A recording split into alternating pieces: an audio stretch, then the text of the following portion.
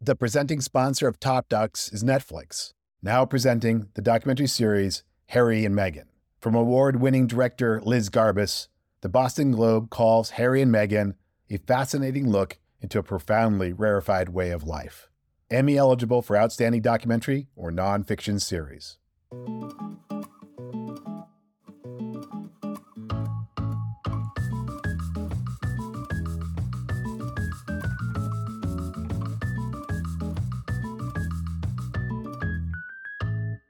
Hi, I'm Ken Jacobson, and welcome to Top Docs. Today, I'm talking to Ryan White, the director of Pamela, A Love Story. Ryan White is a multiple Emmy-nominated director whose films include The Case Against Eight, directed with Ben Cotner, Serena, Dr. Ruth, Assassins, and Good Old Frida, as well as the Netflix docuseries The Keepers. Pamela, A Love Story, spoiler alert, it's about Pamela Anderson. I hope that it's a re-examination of her life and how she fits into cultural legacy and iconography, and really re-examining the way that we as society and the media looked at her during the height of her fame in the 80s and 90s, and then follows her life now, which with Pamela Anderson always seems to be full of surprises. So I think it becomes a little bit of an adventure story as she's deciding what's next in her life.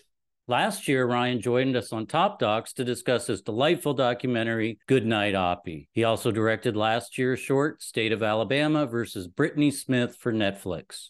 In our conversation about Pamela, Ryan talks about how he came somewhat reluctantly to this project. But he was convinced by Pamela's son to take a Zoom meeting with her, and his perspective changed. And it's pretty clear from the film and from our conversation how he came to fully embrace Pamela's candor, sense of humor, spontaneity, and her lack of any pretense or putting on of airs. Heck, she doesn't even wear makeup. What you see here in this portrait is what you get. And what you get is very different from the celebrity Pamela of Baywatch and Playboy and the Tommy Lee sex tapes. She's very down to earth. For goodness sake, she's Canadian even. Who knew that? I sure didn't. In fact, she's quite intelligent, thoughtful, and talented. So check out this highly engaging portrait, which is streaming on Netflix. And then I hope you will enjoy my conversation with the always engaging Ryan White. As usual, if you like this interview, please follow us and subscribe wherever you listen to podcasts, and tell a friend. Also, please follow us on Instagram at TopDocsPod and on Twitter also at TopDocsPod. And now, my conversation with Ryan White, the director of Pamela, A Love Story.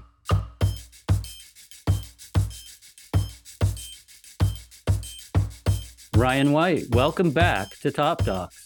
Thank you for having me again. It's great to have you back. We always enjoy having you on the podcast, and definitely enjoyed Pamela, A Love Story. I'll just start off by saying the last time we had you on Top Docs, it was to talk about your documentary, Goodnight Oppie, about the beloved Mars exploration rover. And as I was watching the first part of Pamela, A Love Story, it occurred to me, and maybe only me, that in some odd way, there might be a connection between these two stories. One thing we learn in Oppie is the extent to which folks anthropomorphized him, treating him in some ways like a person and investing their emotions in him. In Pamela, we see somewhat the opposite effect, in that people treated Pamela in many ways like an objectified sex object and not a fully fledged human being. Did you, by any chance, think about the different ways the two subjects of these two very different films were thought about and treated? I did, because I was making them at the same time. I don't think I had the very introspective sort of dichotomy that you just came up with, where one's a robot being completely humanized and one's a human being being dehumanized. My friend Jason joked that they're both documentaries about women running across the sand. So there's always that overlap. But they were really fun films to make at the same time, not because I was thinking of anything especially thematically or relating Pamela and Oppie the robot in that many ways, but more because they were so different stylistically. And I was making Oppie for about a year before I springboarded into Pamela, and Oppie was a really COVID-bound film. You know, it's mostly archival. and mostly visual effects done by Industrial Light and Magic. And that was really fun and creatively rewarding to get to work on, but it was very outside of my wheelhouse in that we were locked within our homes during those years we were making Hoppy. And so I was making a lot of that film from my home. And Pamela was my re-entry back into the world when COVID eased a little bit. And the film was shot mostly on the island that she lives in Canada, where she grew up and where she's moved back to now in her 50s. And so it was a really fun re-entry into kind of my verite roots, which is really the type of documentary filmmaking that I love to do most, is being inside somebody else's life and being able to spend a ridiculous amount of time with that person. So Pamela really allowed me to do that in a way where I was very run and gun and verite style shooting again that hadn't been happening during the COVID years.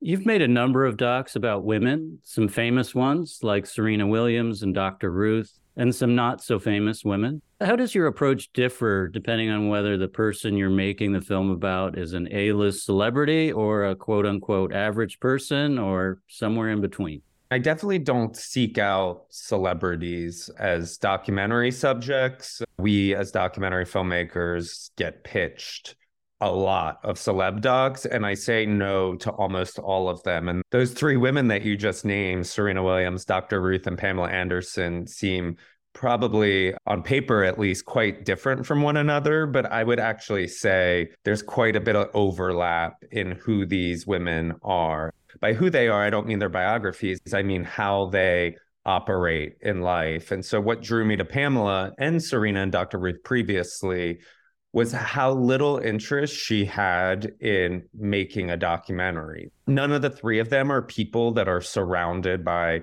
managers and agents and publicists who are asking a lot of questions from the beginning of the filmmaking process. What is this film going to be, or how could it be? The subtext of that would be, how could it be a marketing tool for this celebrity to stay famous or become more famous or promote an album or a product or whatever that may be. From the very beginning, Pamela was very disinterested for what the final product would be. She was very intrigued by like the artistic collaboration of spending time with me. And so that's to say, all three of those celebs were very non-controlling in what I ended up making. I think there are three women that have been chewed up and spit out by society and media in a lot of ways, that they don't really care that much what people think about them. They're not doing a lot of brand management, perhaps Pamela more so than any of those three.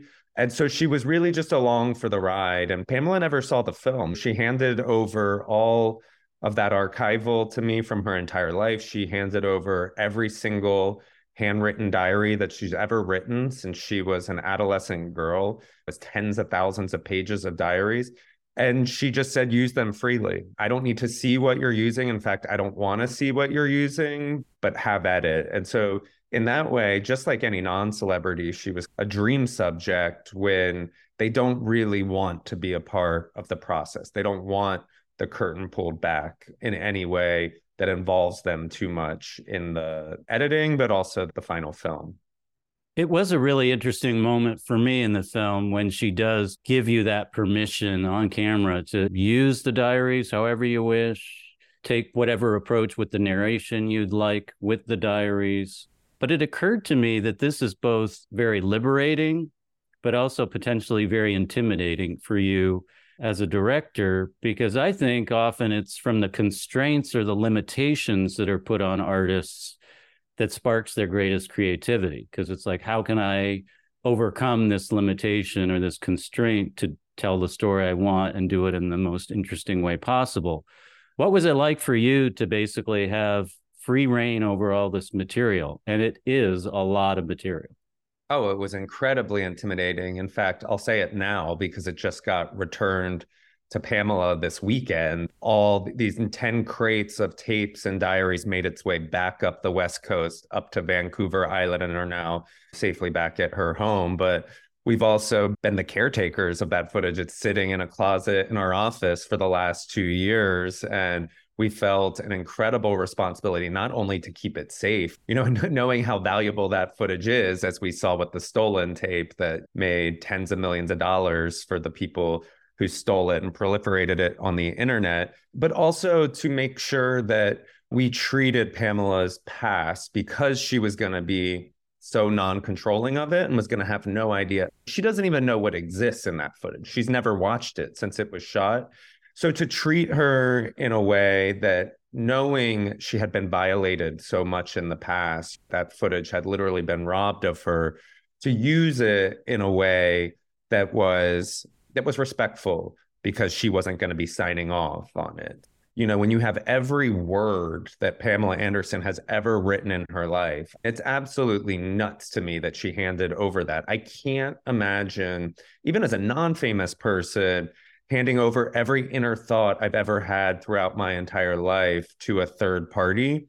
And she was willing to do that. It was a very debated process. Every moment that has ended up in the final film has been debated endlessly by editors and producers and anybody who worked on our crew to decide what the best embodiment of who Pamela Anderson is. And so it was a huge responsibility. That's why we include that moment in the film, where my plan all along was for Pamela to read her own diaries, and I thought she would be open to it. And we include the moment in the film where I throw that idea out to her and she shuts me down right away. That's a really great example of the Pamela Anderson brain, I think, because for as wild and free-spirited as she is, she's incredibly self-aware. And that was her moment of saying to me, like, Ryan, this is a very bad idea if you want me to start revisiting these diaries, not only for me, for my psychology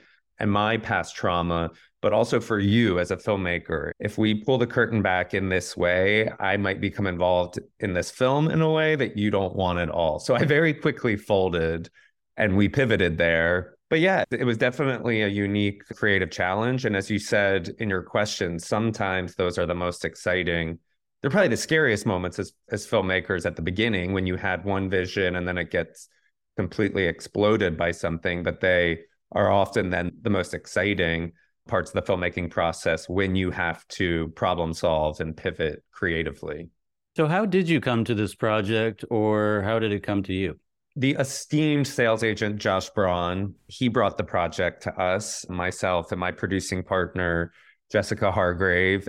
I remember he texted us and said, I have a great one. I think you guys could be a good fit. Let's talk about it. And Jess actually spoke with Josh about it. And she texted me and said, it's Pamela Anderson. And I remember my first response was, that is a great documentary subject, because Jess and I often joke we're going to run out of celebrities soon. And the celebrities where we are at now are not like the top tier documentary storylines, to us at least.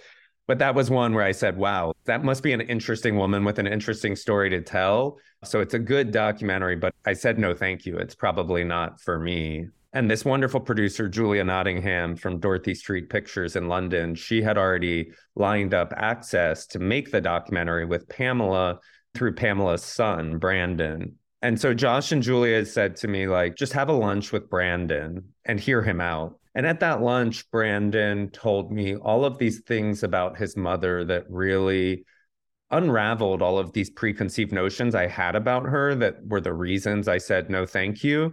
But I didn't know if I totally believed Brandon, because he was pitching a documentary about his mom. And so I was still saying no, thank you to Brandon politely. And Brandon basically begged me. He said, at the very least, just get on a Zoom call with my mom. I think you guys are going to find each other really funny, is what he said. And I remember thinking, like, funny isn't the adjective that comes to mind when I think of Pamela Anderson, but let's roll the dice. Let's try this out. So I had a Zoom the next day that lasted for like 2 or 3 hours with Pamela. She was in her boathouse in Canada, and I was here in my kitchen in Los Angeles. And everything about her just surprised the hell out of me. Our conversation topics, what she looked like, zero hair or makeup, just her persona was so laid back and funny and honest and raw. And I just remember thinking the whole Zoom call, we could just translate the surprise that I'm having right now into a documentary film. I think audiences are going to be really surprised as well. And as we know, when you can chip away at people's preconceived notions, when you can have documentary subjects that surprise people, like you thought they were one thing, but this is actually what they are, that's usually a recipe for a good doc, and especially a good celebrity doc these days when celebrities are so out there on social media that you feel like you know who they are. And Pamela felt like a relic of the past that had been perceived as one thing. And I was looking at her thinking like, wow, she's completely different than how she's publicly perceived. And so that was the beginning. I said at the end of the Zoom call to her, like, I want to do this if you want to do this. And she said, I want to do this with you. And that was where the plan was hatched. And we began from there. He won you over via Zoom. She did. I think you've given us a sense of this, but just to clarify, in terms of your level of familiarity with Pamela before you embarked on this project, I'm guessing you did not have all 11 seasons of Baywatch on DVD. I did not have them on DVD. Conveniently, they are on Amazon now. So we did watch a lot of episodes, but I can't claim having watched all 11 seasons. But I think Pamela's only on 4 or 5 of them anyway. This is true. But Pamela's not somebody that you, I don't know, probably spent a huge amount of time thinking about in terms of her public image or just an interesting figure in American culture. Is that right? Yeah, I can't even tell you at that point when this was pitched to me a few years ago, when I had thought about Pamela Anderson before that. Dr. Ruth was very similar. I remember when Dr. Ruth was pitched to me as a documentary subject, it was like, I didn't even know Dr. Ruth was still alive. And it was like, what happened to her over the last 30 years? It was the same thing with Pamela. Like, man, she was everywhere because I was a teenager in the 90s. So she was one of the most famous people in the world as I'm coming of age. And I don't remember when she started disappearing from my consciousness, but it happened at some point, and it's at least a good 20 plus years that I hadn't spent time thinking about Pamela Anderson. That I love as a documentary subject. Like, where has she been for the last 20 something years? And the answers to that were all really surprising. It was like, oh, she hasn't been trying to be famous. She hasn't been trying to be an actor, and she hasn't been trying to make a lot of money. She receded from the spotlight because of what happened to her with the stolen tape. And she tried to exit that world and raise a relatively, I'm using relatively in quotation marks, a relatively regular family as much as you can when your parents are Pamela Anderson and Tommy Lee. And so that trajectory really surprised me, and that she had returned to this island where she grew up, and that she had married a local, and that she was living on her grandma's land, gardening every day, was not where I expected Pamela Anderson to be. And so sometimes those are like, I think, the most fun documentary subjects where you're not a fan of that person. I loved her growing up because she was an icon, but I wasn't a super fan by any means, and I had forgotten about her. But a lot of ways, I think those are the most exciting celeb doc to make versus being a huge fan of someone's music and making a documentary about the writing of their album. So you refer to Pamela going back to live in her hometown and on her family property in Ladysmith, British Columbia, which is not a town I had been familiar with prior to your film. It's a small town on Vancouver Island in Canada. I also did not know Pamela Anderson was Canadian. I must confess that as well. Me neither. Me neither. And Pamela talks about this idea of coming home as this kind of safe place or refuge. But the irony is that growing up there, it was anything but a safe place for her, as we learn in the film. Her parents had a very tempestuous relationship. She was sexually assaulted as a young girl on several occasions. And you were there filming with her and observed her in her home environment. How do you think she's able to reconcile her lived experiences in Ladysmith and make peace with this place and these difficult childhood memories? That's a really profound question. And I love that question because I think it digs at exactly who Pamela Anderson is, or at least what my film is about.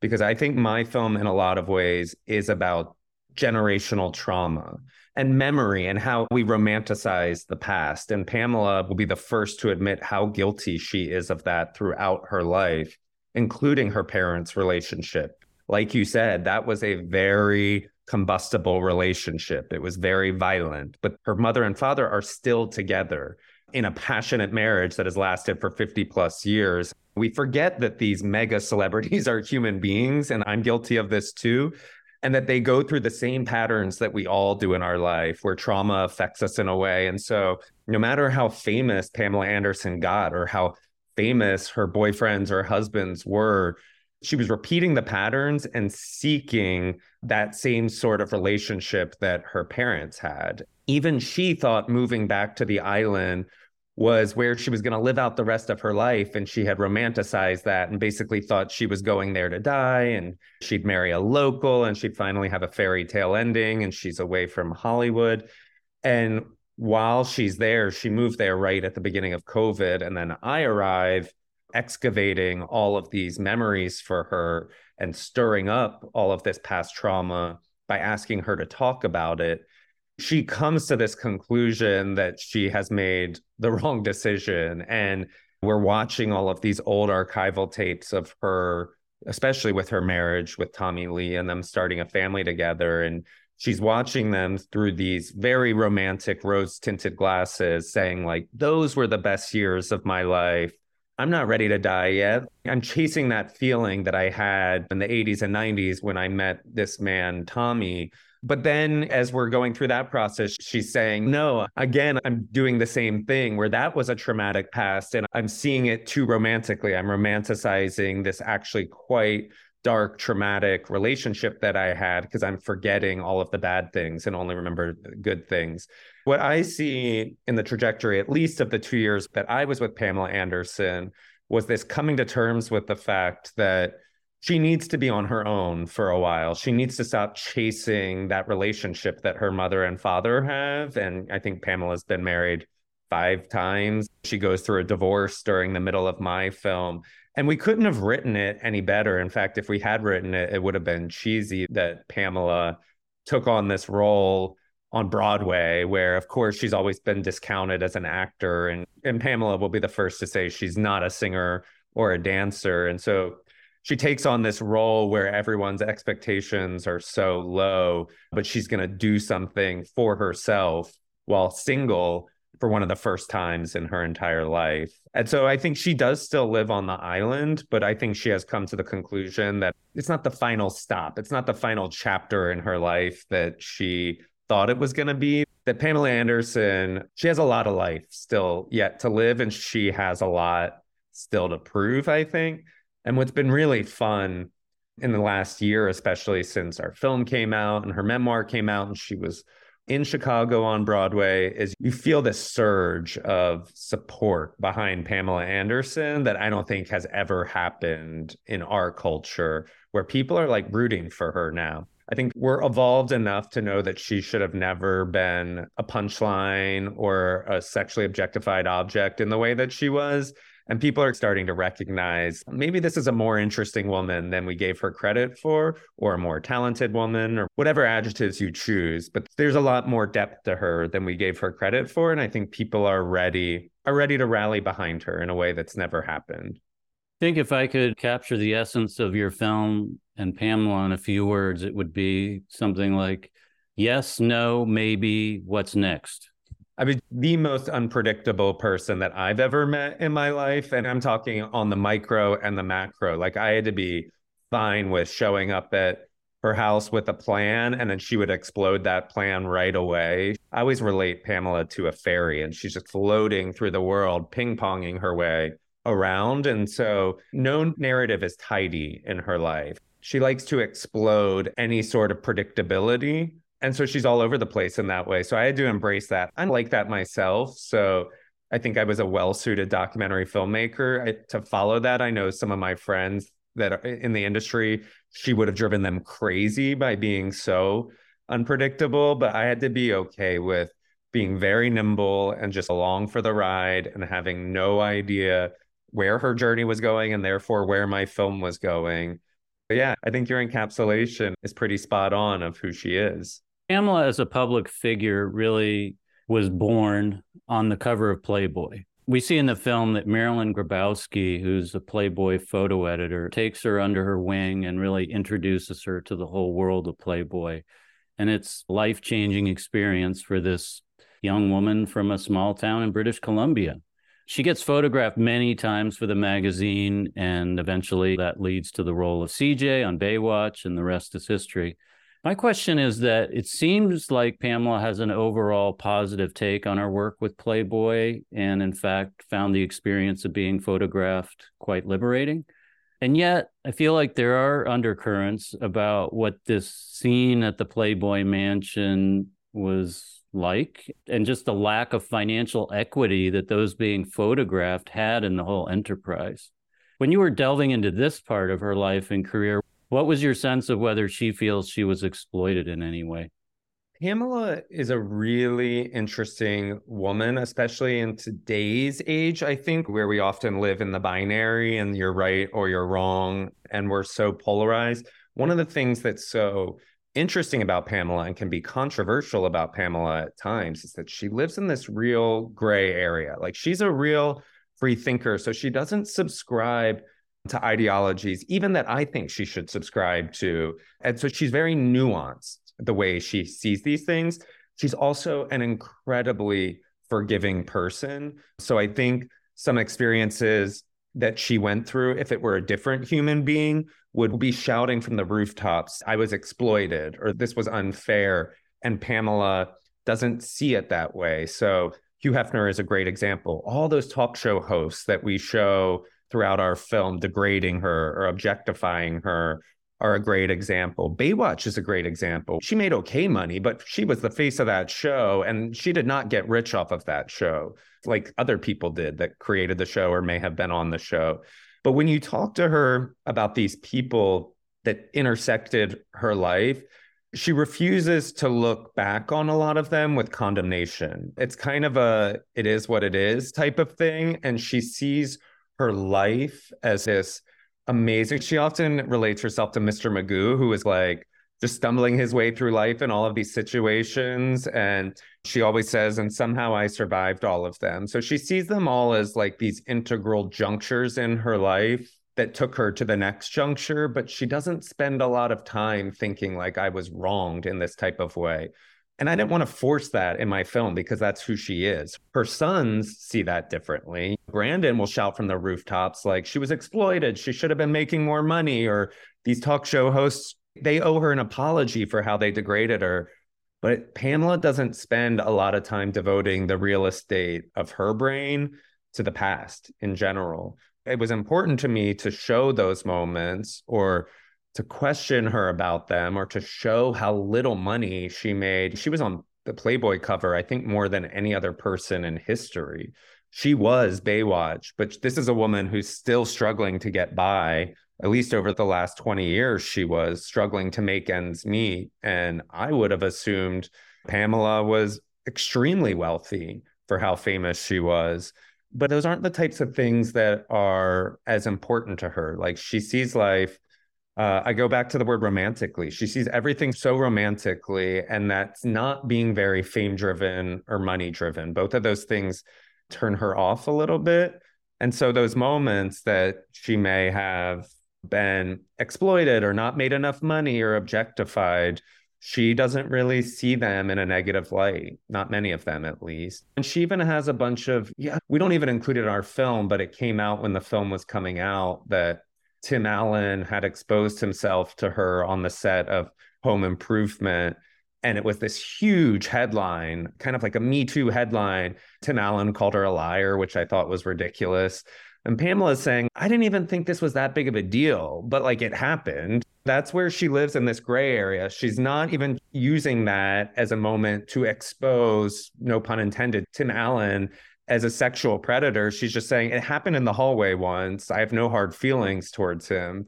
And it made me all the angrier that he was calling her a liar and saying it never happened. Because I'm like, this is not a woman who makes up stories because they're going to grab her headline. She just said this as one line in her memoir that it happened one day. And she hasn't looked back on that moment a lot. It's not something that she sees as especially traumatic, but it's the truth. And she wanted to tell the truth in the documentary and the memoir. And I think that's what's more important to her than anything, is just to tell the truth and to not protect other people anymore by hiding the truth. So let's talk about Tommy Lee, who is the lover of Pamela's life, whom she married only 4 days after her first date with him. From an archival point of view, Tommy clearly loved using a video camera and shooting home movies. And Pamela, maybe to a lesser extent, seems to have shot a bunch of footage too. And as a result, there's tons of this footage for you to work with. And in a sense, you're building a story of this relationship, partly from Pamela's perspective and what she has to say about it and what she wrote about it in her diaries. But you're also building the story of the relationship and his character from the inside out based on this footage. Can you talk about that process? Sure. Pamela is a caricature, right? That's where she feels like she was really pigeonholed as a public figure in the 90s. And Tommy Lee is just as big of a caricature as Pamela. And I'm guilty of this as well with both of them. All I knew was the caricature. And I was lucky enough to get to know Pamela. So, of course, that chiseled away at that caricature from the very beginning. And I thought, wow, we get to really show this woman underneath or behind the caricature. But Tommy, I knew we weren't going to try to like interview for the film or have him be in the film because I just didn't want that to be the focus. And so getting to watch this archive, which, was hundreds and hundreds of VHS or mini DV tapes that they shot of one another that weren't stolen from the safe in their home and had been preserved. For me, that was my moment of humanizing Tommy Lee. It's, oh, this man isn't this rock star caricature that I've attributed to him since the 90s. There's a real human being underneath this. And he's actually quite endearing and funny and lovely at times. And so what I hope our film does, it not only strips the caricature of Pamela, but I also hope it strips the caricature of Tommy. And that's not to say Tommy Lee is a perfect human being or Pamela is a perfect human being, but I think you get to watch that love story unfold in a way. I know I can speak for everyone who worked on the film. We wish we could have put this entire archive out and you could just watch it all because it's so beautiful the way it unfolds. And we had to pick our moments very strategically. But it is a love story. And like a lot of love stories, they don't end happily. And this one definitely didn't. It was a love story that was too passionate. It was too combustible, that it was almost doomed from the start. But it's beautiful to watch. And it's beautiful to watch people that are that vulnerable in their love for one another. Looking at this archive made me appreciate Tommy in a way that I had never appreciated him before. And I hope people that watch the film see him as a human being and not just as this wild rock star villain.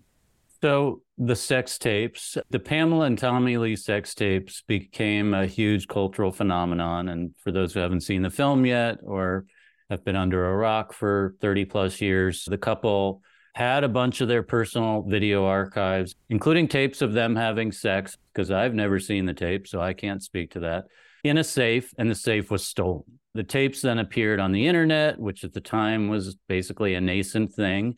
So these tapes became, in a sense, the first viral video. Pamela and Tommy Lee sued to prevent the tapes from being used, but eventually they dropped the case. And this whole affair just caused a huge ripple effect for Pamela and Tommy Lee personally. It devastated her career. It forever cemented the public's image of her as this kind of internet slut, basically, a caricature, as you say. And she became fodder for every late night host in America. And it may also have contributed to the end of their marriage. Obviously, the folks who stole these tapes and exploited them for money are pretty despicable, I would say, and deserve a lot of the blame for these damaging consequences. But what does this whole affair say about us as a society and our relationship with celebrities? What do we have to answer for in this whole affair?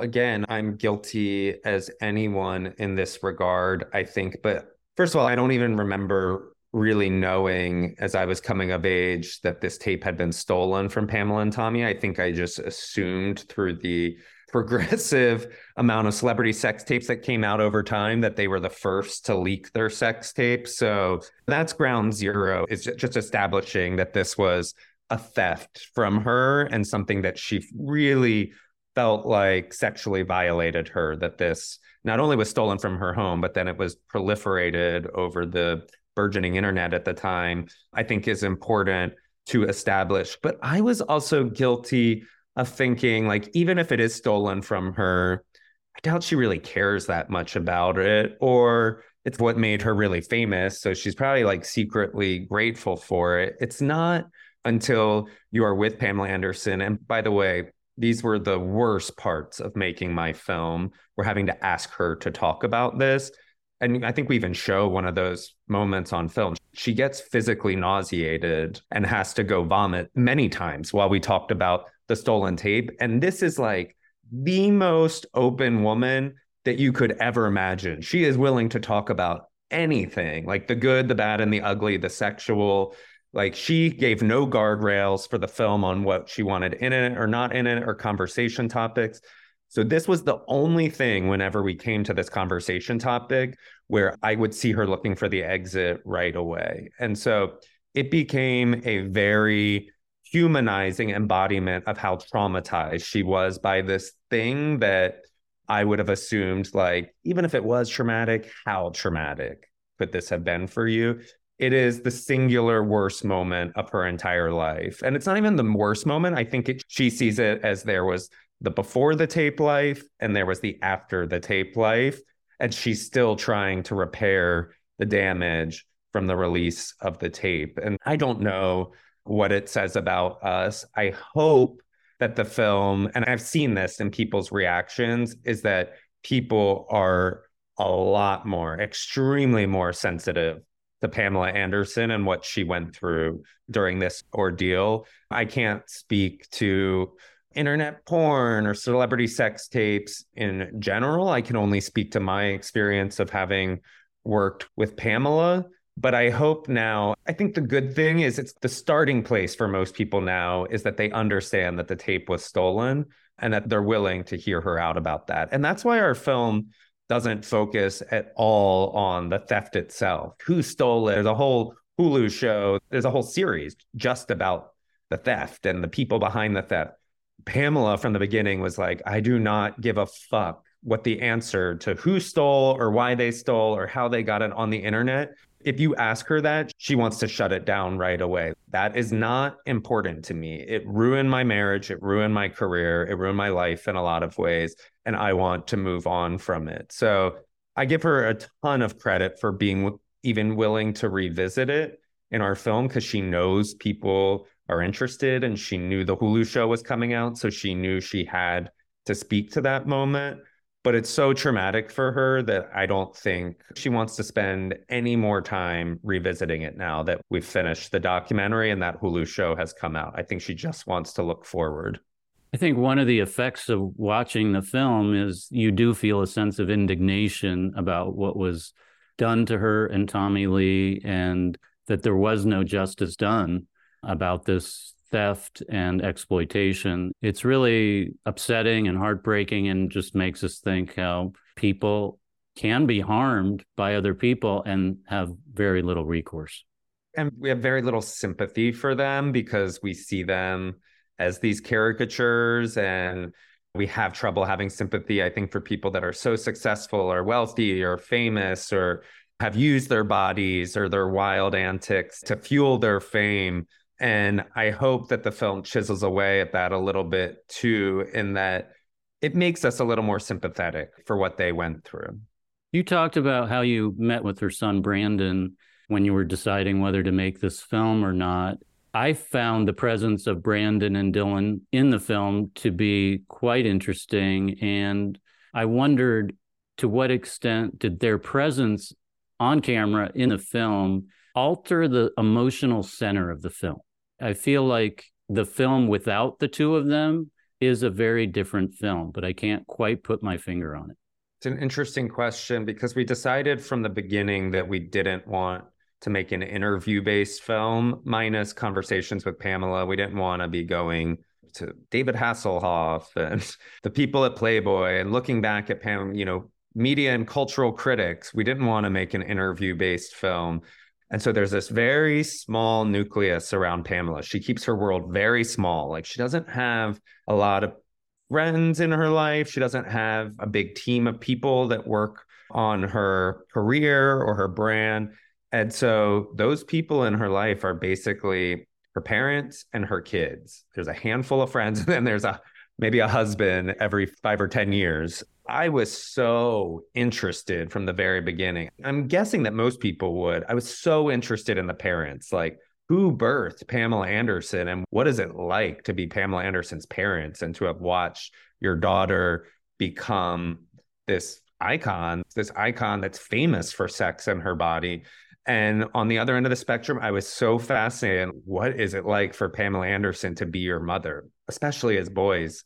Like, what kind of mother is she? And what was that like for these boys to be raised by her? And I would have assumed that Pamela Anderson probably, or at least for her kids, it was rough growing up and that maybe she hadn't been the best mother. And so I was pretty shocked with how much Brandon and Dylan adore their mother and how hands-on she raised them and how much outside of the Hollywood spotlight she raised them. She sent them to school in Canada where she grew up to get them out of Los Angeles. And when they were in Los Angeles, they lived like in a trailer in Malibu for a lot of it, where they just surfed every day. And I think, if nothing else, Pamela Anderson is a wonderful mother, and we wanted that to come through. She's never going to say that, right? She's never going to say that in the film.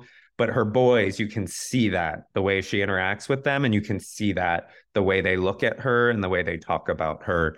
So it was essential to me that they would be in the film. The interesting part about this family is you would think that having your kids around or having your mother around, that would neuter the conversation in a way, or that you would have to water down some of the more explicit parts or the wilder parts of your life. This is a family that is very open about everything. And so I actually found having the kids around like often led to the rawest version of Pamela. I love her so much because she's not ashamed of much, even like the parts that I would look at and think, wow, I might be really regretful of that, or I wouldn't want my kids to know about that.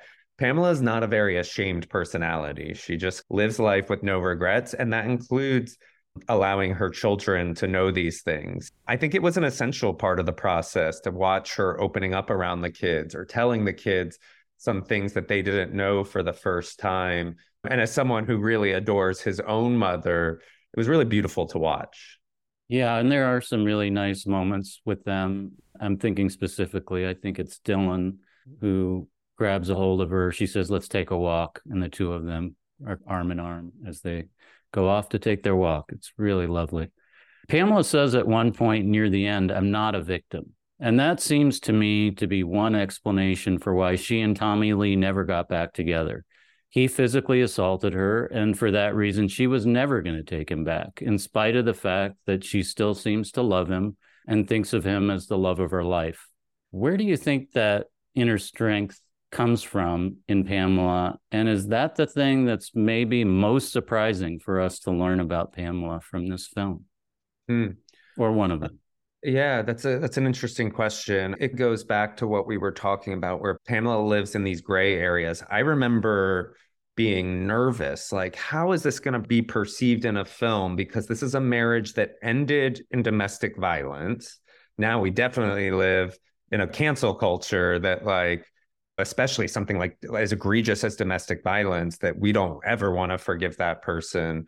And understandably, I think. But then we're going to also have a film where Pamela's concluding through the course of the film that Tommy Lee was the love of her life. That was the best romance of her life. And I had to be okay with Pamela being that complicated figure that lived in the gray area. Who am I to manage her trajectory for her so that it's perceived in a clean and tidy way? This is who she is. And people can conclude from that what they will. But as far as being a victim, so like I said at the beginning of our conversation, Pamela Never watched the film. She was not interested in knowing anything about the film. The only thing she would ever say to me, and she would plead it with me because we were often talking about heavy things, or she was telling me about sexual assaults or rapes or trauma from her parents. And she would always say, after we had those really raw conversations when the cameras had cut, Ryan, please don't let this be a sob story. Like, I'm talking about so many sad and traumatic things, and I'm just afraid this is going to be like the saddest film for people to watch. And I don't see my life that way. So, whatever you do with it, like however you assemble it, that's up to you. But can you please not make it a sob story? Because I do not see myself as a victim. She would always say that over and over. And the worst case scenario to her was she poured her heart out, gave her archive, gave her diaries over, and we assembled something that just purely portrayed a victim character.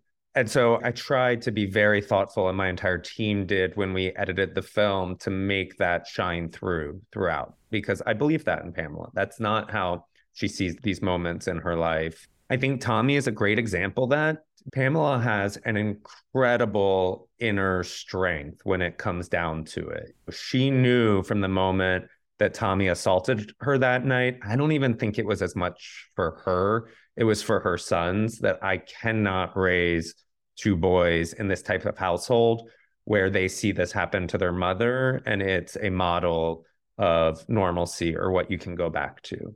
And so I think, despite being a very forgiving personality or a woman who romanticizes the past in a lot of ways, at these few moments in her life where Pamela has had to put her foot down and say no more, she has done that. And I think she will continue to do that. She's someone whose story has been controlled in so many ways by other people, but I think by the mere fact of making this film or writing her memoir, I see her taking control a little more, taking the reins back from her life in a way that correlates with what she did with Tommy, where it's, my trajectory will not go in this direction anymore. I am reversing that. And she is so unpredictable. I have no idea where that trajectory will go from here, but I'm excited to watch, because I think deep down, Pamela Anderson really is in control of her destiny, and she just likes to surprise us.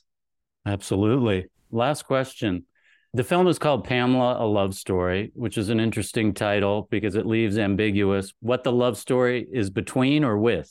Is it Pamela and Tommy Lee's love story? Is it Pamela's love story with her family or learning to love herself? Is it Pamela's love story with an idealized view of love itself? If you peel away the various layers and parse out all the allusions to love in the film, what love story do you think is at the heart of this story? Oh man, my answer is going to sound so cheesy. It is all of the above. I can't pick one, because that's why we named the film A Love Story, was because it's an encapsulation of so many love stories within her life or outside of her life that she was looking at. It's also not just sexual or romantic love. It's even in her animal rights or in the way she raised her family. It's all so full of love and heart, and it's what's most important to her in the world. But my cheesy answer is, but I feel the right to say this, having been someone who watched her arc, at least for 2 years from the outside. I watched a woman at 54, 55, 56 years old coming into her own in a way that she was deciding that she didn't need other people. She didn't need to be mimicking her parents' relationship. In fact, that she needed to break that pattern, and that she needed, to sound so cheesy, but that she needed to learn to love herself. In fact, she used to have a line in this film, but then I repeated it back to her at some point, and she's like, oh my God, that sounds so cheesy. Don't tell me that I ever said that to you. And I was like, you did. But we used to have this line where she said, maybe it's time to learn to love myself. Maybe this actually is just a love story with myself. It was as she was on this road trip on the way to New York to take on the Chicago role, and she had just gone through this divorce. But that's what I saw from the outside, was this woman coming to terms with self-love and doing things for herself, finally not doing things for other people, like not doing things for her parents or not doing things for all these boyfriends or husbands, or she's definitely lived her last 20 years purely for her children and not for herself. And she's finally at this age and a point in culture because people are willing to root for her now. And I think she has career opportunities now that she never had in her 20s and 30s to purely make decisions for herself. That's the cheesy answer, but I do see it as a story of self-love. That's also why it's carefully punctuated and non-capitalized, because we didn't want to hit you over the head with it. Pamela hates colons, and so do I. I hate subtitles in films, and she'll never write with a colon. She's a daily journaler. She says most books need a colonoscopy. And so I showed her the title, and she thought it was really representative of her life, not only in the term a love story, but in the way that it was written in a way that's not screaming it from the rooftops, that's subtle with its punctuation and non-capitalized letters. So I hate ever seeing it reprinted in the wrong way with a colon or when a love story is capitalized, because that's exactly, we didn't want that type of title.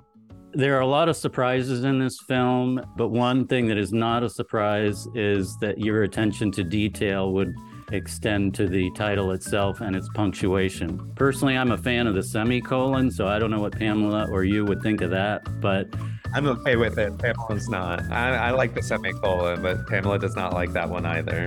Good to know. Audience, please note that. Ryan, thank you so much for joining us today to talk about the film. It is very surprising in so many ways. I think it's multi-layered, it's engaging, provocative, I would say in a quiet way. It also is timely in a way that I didn't even realize it would be. So thanks so much for making such a wonderful film and for being with us here today to unpeel some of the layers, even more so. Thank you, Ken. It's always a pleasure talking to you about these films.